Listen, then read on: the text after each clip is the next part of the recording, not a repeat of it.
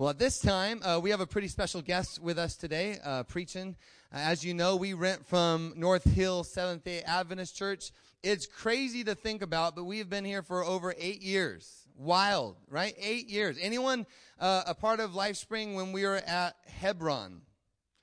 Yeah, some of you are like, Hebron, what are you talking about? We used to be at a church, it's a Korean church down in Fife. Anyone at LifeSpring back when we were at a community center? Way back then. This is 16 years ago. But then for the last half of LifeSpring, we have been able to be here at North Hill Adventist Church. Wednesday and Thursday night was phenomenal, by the way. Anyone enjoy Wednesday and Thursday night? Wow.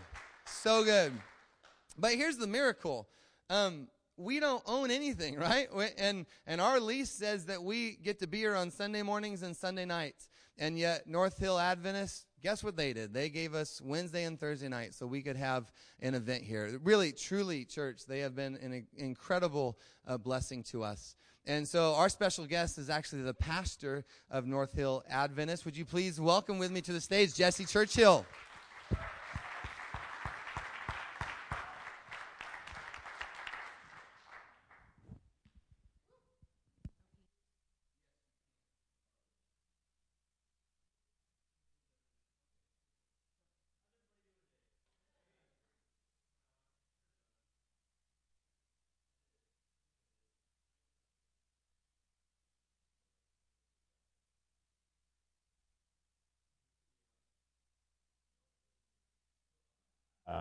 Look at that. There's even a switch and everything.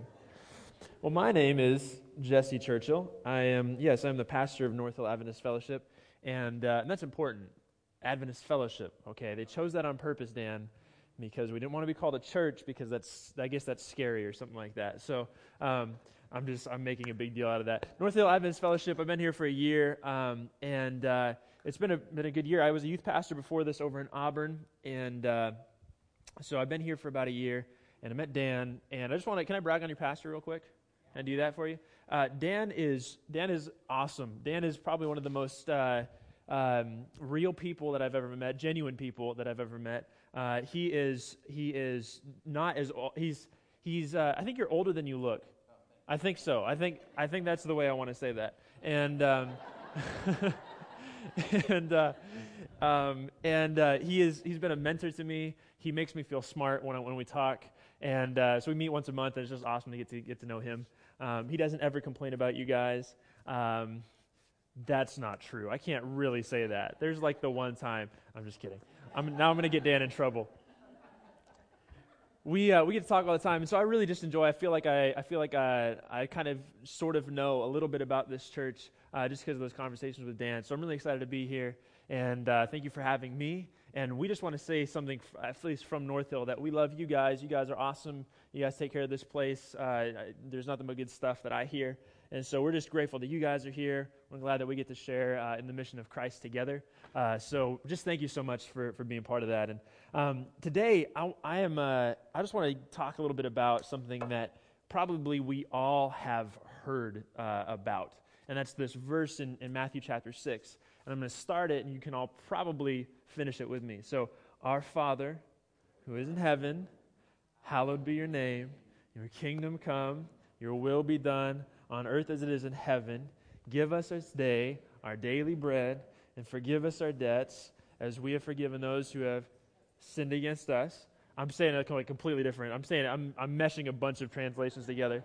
And lead us not into temptation, but deliver us from evil. And then it stops there. It actually does.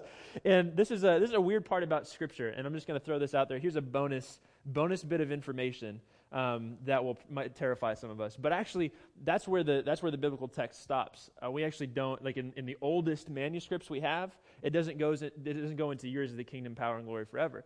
And that's okay, because what later on Christians did is they had this saying they would say every time after prayers, and it was that, yours is the kingdom, the power, and the glory forever. And they added that on, and that's not a bad add-on. We're not complaining about that. But it's really interesting because what Jesus says, it ends on the lead us not into temptation, but deliver us from the evil one.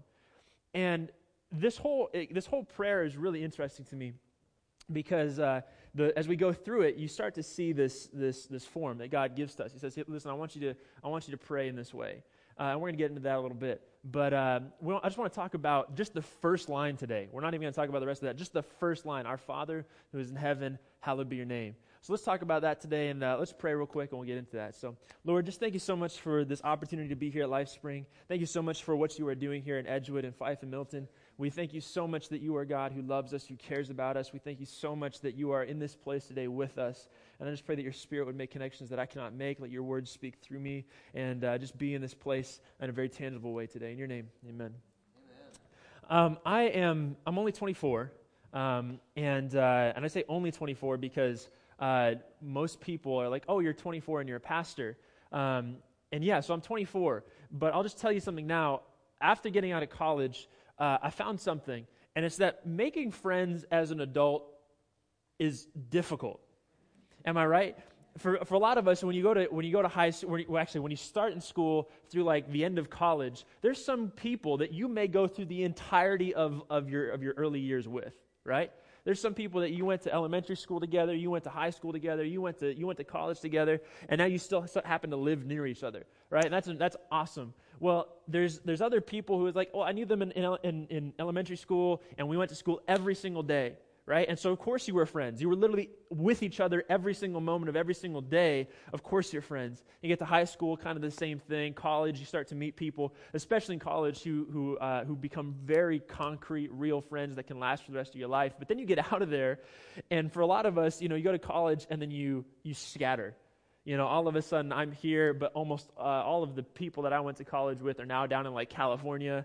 It's just me. I'm all alone, and I'm just kidding. But it's really interesting. The people that you interact with for all of these years are all of a sudden gone.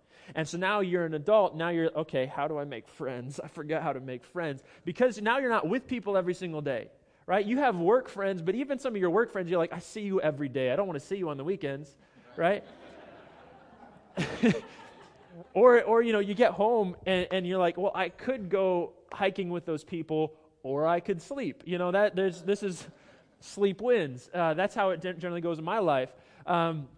You have family now, right? You have family that you need to pay attention to, that you care deeply about, that are going to be with you for the rest of your life. And so you have to pay very close attention to your family. You have work and all this stuff that gets in the way of being able to make friends easily. And not only that, now you're not just seeing people every day, so you're with people every day, and then it's like, okay, we just start to get to know each other. Now you have to make like concerted efforts to actually try to be friends.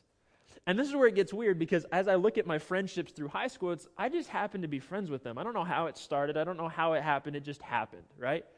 Now it's like, hi, what do you like to do? You have to start asking questions. You have to start making effort to like be with people. And it becomes difficult because not only do you have to want to be friends with them, they have to want to be friends with you too. Right? So if you don't have the same interests, if you don't have the same ideas of life, whatever, it all of a sudden starts to become difficult to form lasting friendships, right? And I say this all knowing that friendship is awesome. We have all made friends in this in our context, wherever it is, but it can be very difficult. And as we go through this, it's funny. Friendship is actually really simple. I mean, if we think about it, you're a person, I'm a person. Let's spend time together. That's what it is.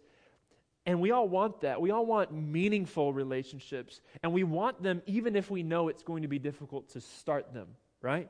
Well, like we still want them. That's why you have like singles meetups, right? Where it's like, this is probably going to be awkward if I go to it. I'm married, but like if you go to it and you're like, this is probably going to be awkward if I go to it, but I'm going to do it because I want companionship. We want meaningful relationships in our lives, and we're willing to go through the difficulty to get there, but we know it's difficult. And I want to ask the question today, why do we so often feel like our relationship with God is going to be easy if our forming relationships with other people is so difficult? And often I feel like when I pray, when I go to God, when I'm like, okay, I need to start this relationship, I just kind of feel like all the pieces are going to fall into place, right? But then you actually get there and you realize, I haven't prayed in like 5 months. Right. Now what do I say? Right.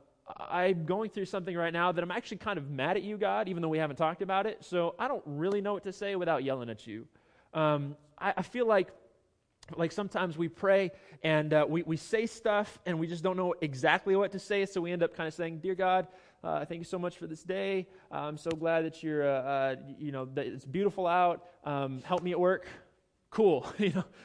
See you tomorrow." And so, like, we kind of end up praying like that, and it can be very difficult. And what I love about Jesus, though, is Jesus is the kind of God that decides, okay, you don't know how to do it, so let me teach you how to do it. Instead of just making us figure it out, he's like, maybe I should teach you, right?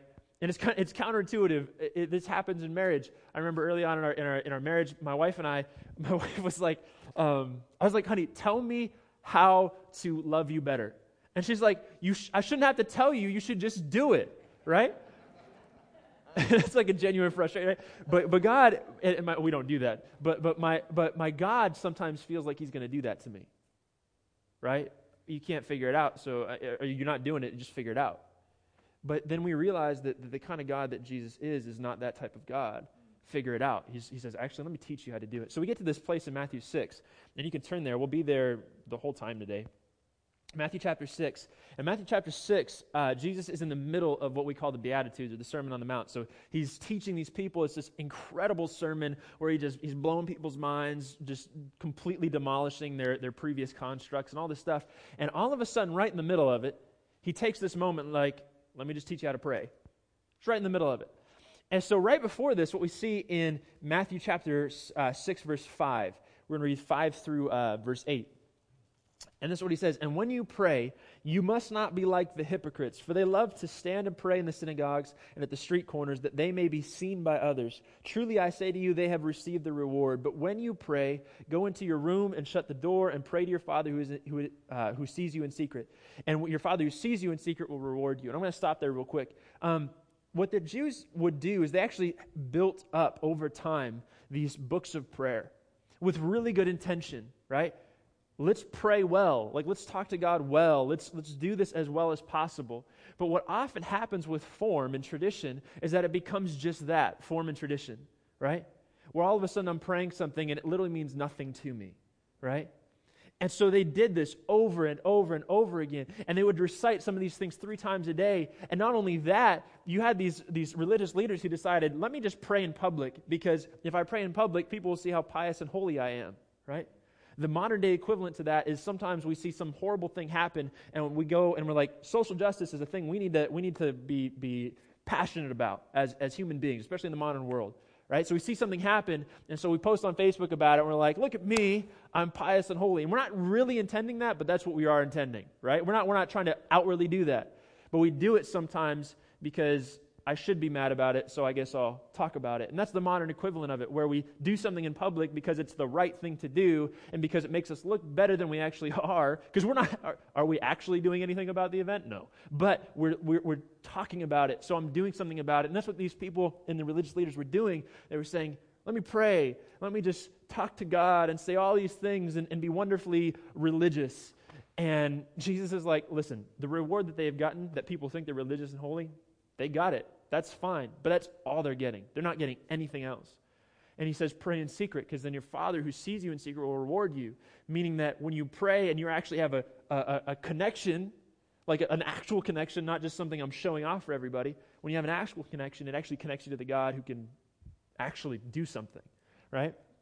But then it says in verse 7, it says, when you pray, do not heap up empty phrases as the Gentiles do, for they think they will be heard for their many words. And do not be like them, for your Father knows what you need before you ask Him. What happened in Gentile worship, and so outside of the Jewish culture, is a lot of times you have these people who are repeating and repeating and repeating and repeating. If you remember, you go back to Mount Carmel where Elijah is, right? And you have these prophets of Baal, and they're just killing themselves and cutting themselves and repeating all these phrases, hoping that at some point their God answers them. And that type of stuff was still happening. Maybe not in that same way of self-mutilation, but there was still happening in these temples and stuff. And Jesus is like, listen, I already know what you need.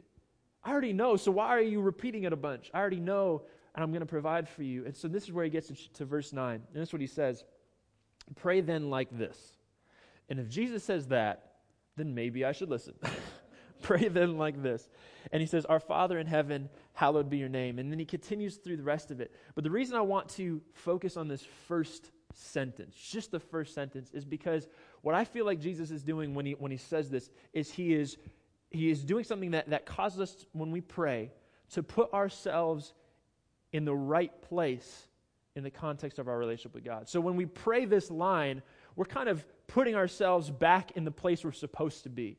Because what often happens in our life, and we'll talk about this as we go through this, is that we often get misplaced. All of a sudden, I think I should be in charge of this and in control of this, and maybe this is my responsibility rather than God's. And what this does in this moment, when we pray this, and as we walk through this knowing what it really means, it puts us back where we're supposed to be. And so that's why I want to talk about it today. And so let's go into this. There's three specific areas. Father in heaven, hallowed be your name. Okay, Father in heaven, hallowed be your name. And this first one, Father, I love this because when you think of God, it could just be this, God is this spirit, God is this power, God is this light, God is this deity, whatever he is. But when I say the word Father in relation to God, it puts God into like this tangible expression, right? If I can actually think about God as a father.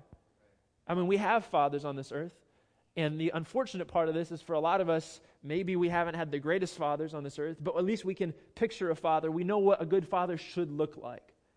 And so when I think about God, I'm like, man, God is Father. God is my Father. I can start thinking about him that way. And what it starts to do is that it starts to make me realize something, that if God is my Father, then he genuinely wants the best for me. He genuinely wants to do things for me as long as it's good for me. Does that make sense? Like, you look at an earthly father today, and again, like, we all haven't had the best experiences of fathers, but you can think about a good father and what a good father would look like. And maybe you have had a good father, and you can think about how good your dad is.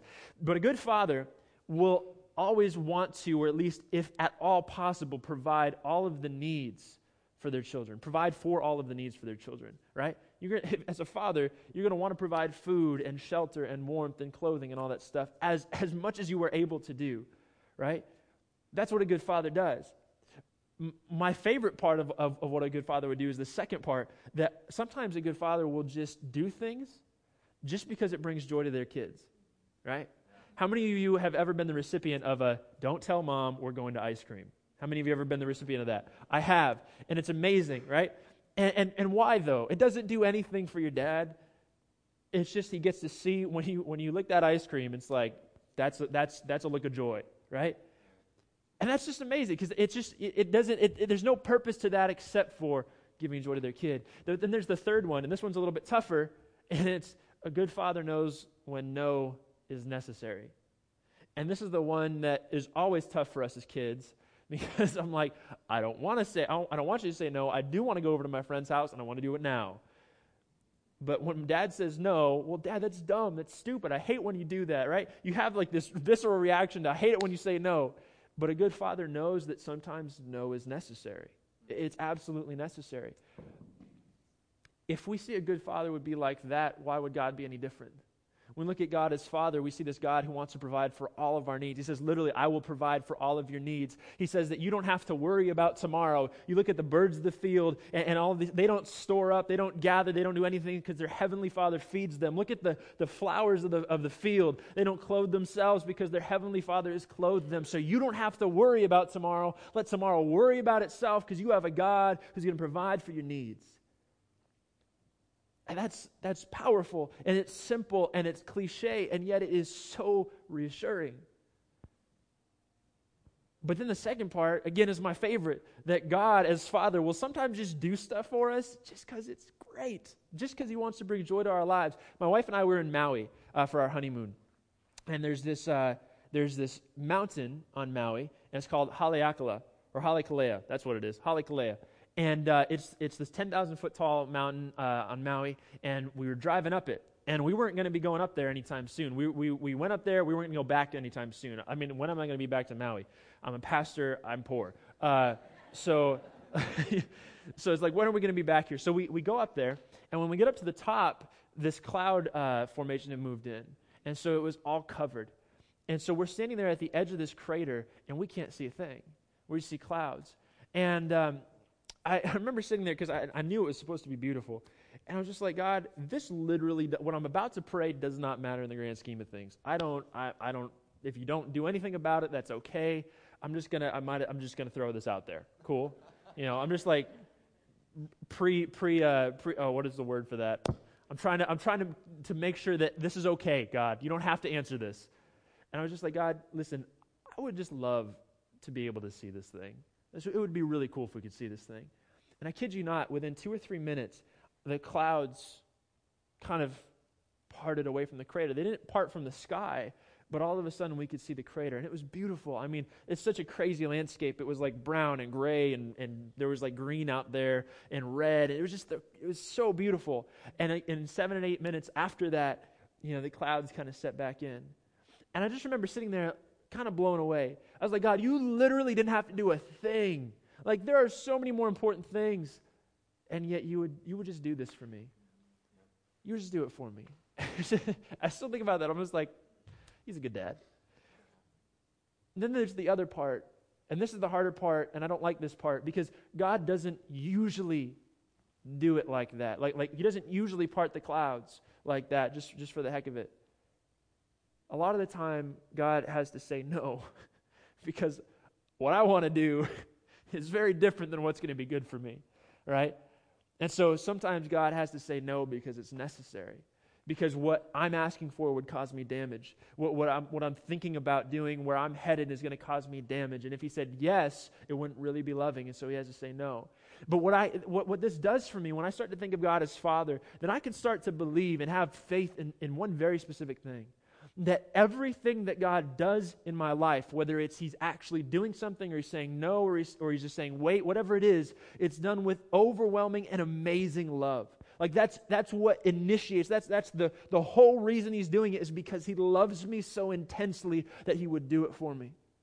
And I can have faith in that. I can believe that. I can there's times in our lives where we're praying, where we're just like, God, why won't you do this? Why won't you make this happen? But what we can have faith in, even in the hardest, most unreasonable circumstances, we can have faith in the fact that God loves me so much that every action in this moment is motivated out of his incredible love for me. I can have faith in that. But beyond that, what I love about what God is doing here is that what he's doing is he's saying, listen, kid, stop trying to be dad for your own life. This is where where what God is doing here, what Jesus is doing is he's putting us in our rightful place. Is that when he says our Father, what he's in essence saying is that you don't have to be dad for your own life. I don't have to be the one trying to provide. I don't have to be the one trying to make my own decisions and trying to figure out my own way. I don't have to do any of that. I don't have to be the one who's responsible for the entirety of my life, because I have a dad. And maybe some of you in this room have experienced fatherlessness, and you know that you have to kind of pick yourself up and make stuff happen and guide your life.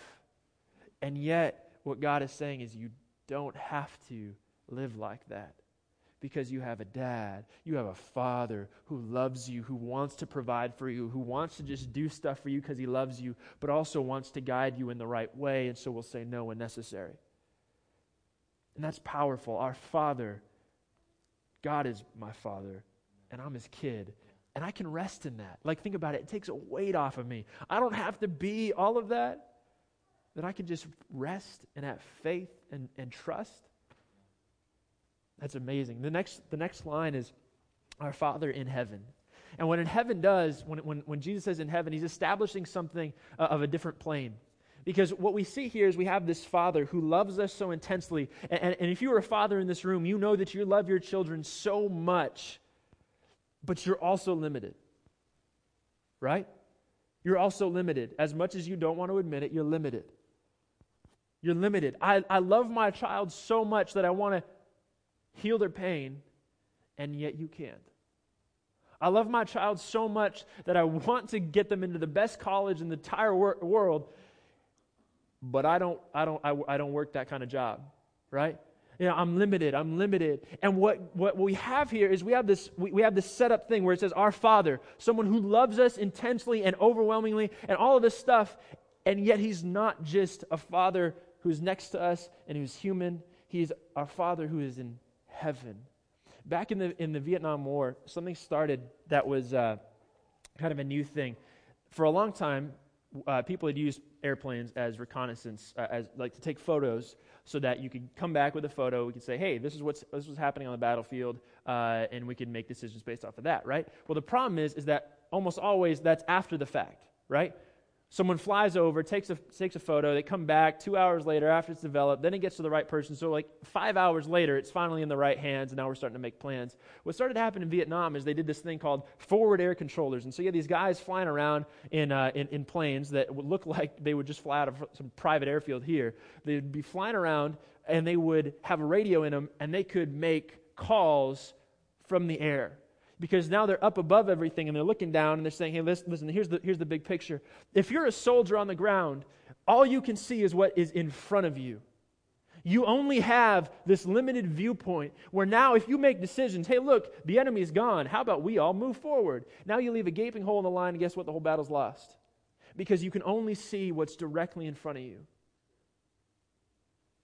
But we have a God who has a completely different perspective than we do. We have a God who has a completely different ability to affect everything than we do. And what we often do is we're like, our Father who happens to also be on earth and doesn't know as much as I do, I know just what I need for my life. I know exactly where I'm going to be going. I know exactly where to get in 5 years. You don't need to have a part in it, God. And then what we realize is that we've made a decision based on what is directly in front of us, what is affecting us for the moment, and yet we have this God who sees the big picture. He has not only the perspective, but also the power to do something about it. I don't have either of those things. I don't have the perspective, and I definitely don't have the power. Just sit here and think for a moment how, like, I've often thought about how our lives are just say that like our lives are a line, like a cable. And then, you have the person next to you who's also got their line, their cable. And then you interact, right? And so we cross over there. And then there's this person over here you cross over with, and this person you're crossing over with, and this person over here from like China that you happen to meet, and all this stuff. And all of a sudden you start looking at the world, and it's like a tangled mess of just lines everywhere, of people interacting, of this happening, of this event occurring in this person's life that also affects this person's life. And I can barely get a hold of my own life. And yet we have a God who is somehow seeing everything coalesce. He's seeing how this person is going to be in this position and can help you do this. How this job is going to be vacant in 3 years, and you're going to have to wait 3 years to have a job. But guess what? It's coming for you. I know when it's coming for you. In the moment, you have to have faith and believe I have the perspective and the power to do it for you when the time comes. Like, you have to believe that. I don't know how God does it. But He does it. And so when I say our Father, I'm saying I have a God whose motivation for me is out of love. But then when I say in heaven, I'm saying not only does He love and He has the motivation of love, He also has the power and the perspective to make that a reality. Our Father in heaven. And what that does, I'm just going to say this too, this takes the weight off of me. Because now I don't have to, again, make these decisions that might backfire in my face in like 2 months because I only had this limited bit of information to make the decision based off of. And so God's in heaven, and I'm not, and I can rest in that. Like, it takes weight off of me. Not only do I not have to be my father, I also don't have to be the one who's making all of it happen.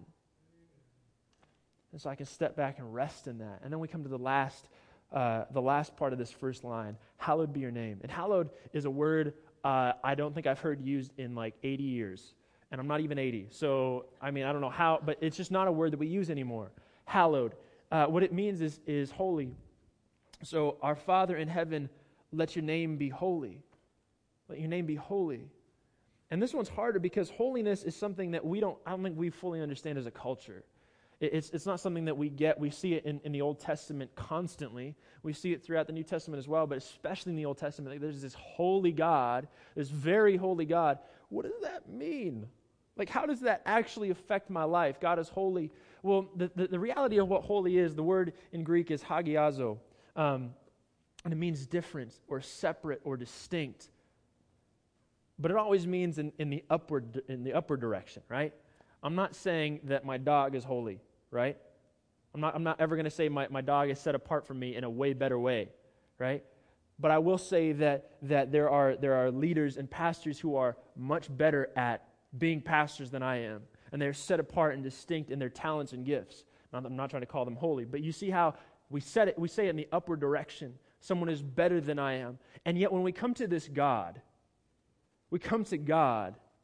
all of a sudden, we're looking at this God who literally doesn't make sense to us. I just want you to imagine this in your head.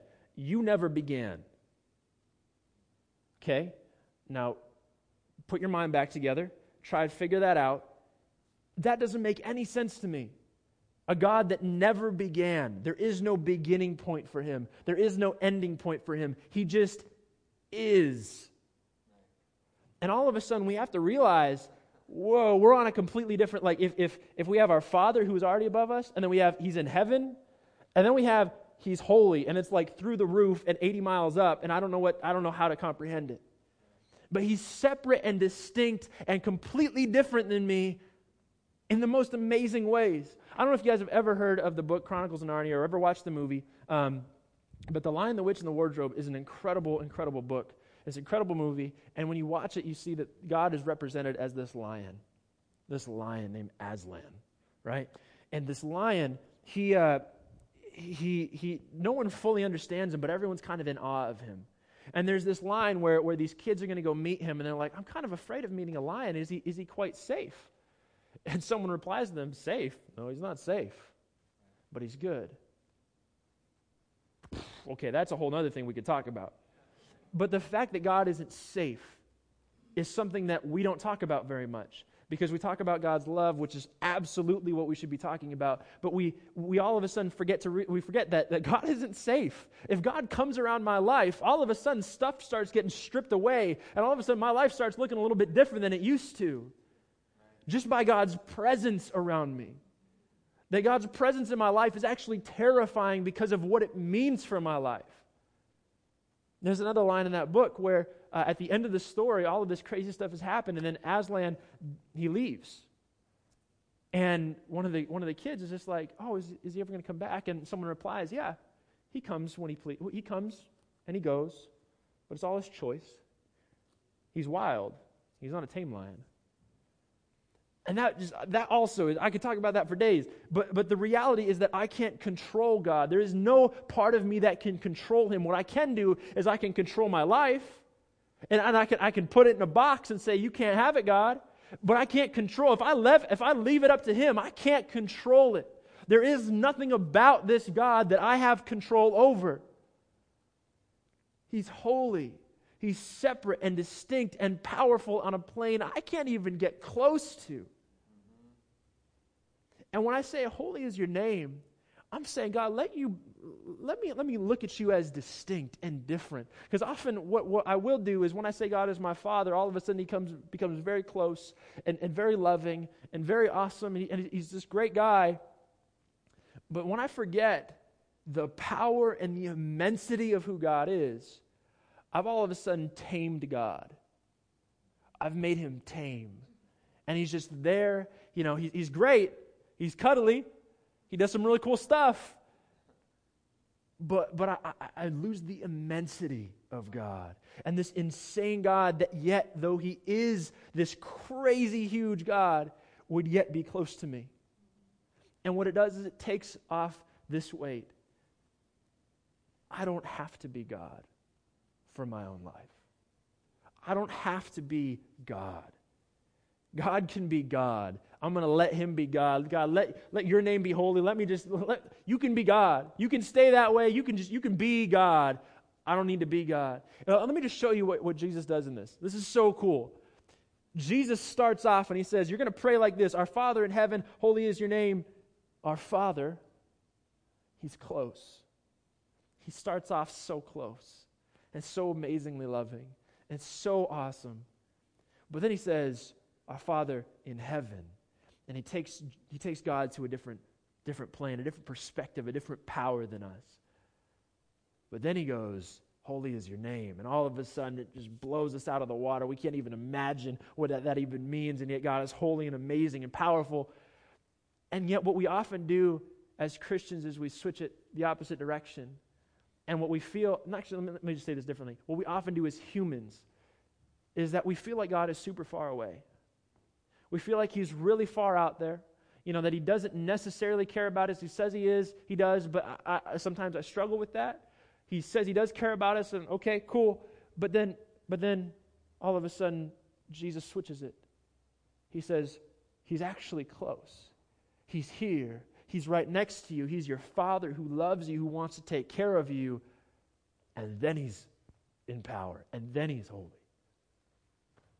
What I want to challenge you today with, as we end this, is that God, if we think about him this opposite direction, guess what we start to do? If God is distant and far away, we start to take the role of God for our own life. We start to try and be our Father. We start to try and use our perspective and our power to make things happen. We start to believe that we need to be the God of our life and control it and figure out which direction is going to go, what decisions I'm going to make, all of this stuff. And yet what Jesus does is he switches it and he says, if you have a Father first, who also is powerful and holy, then you can rest. And I want to challenge you with that.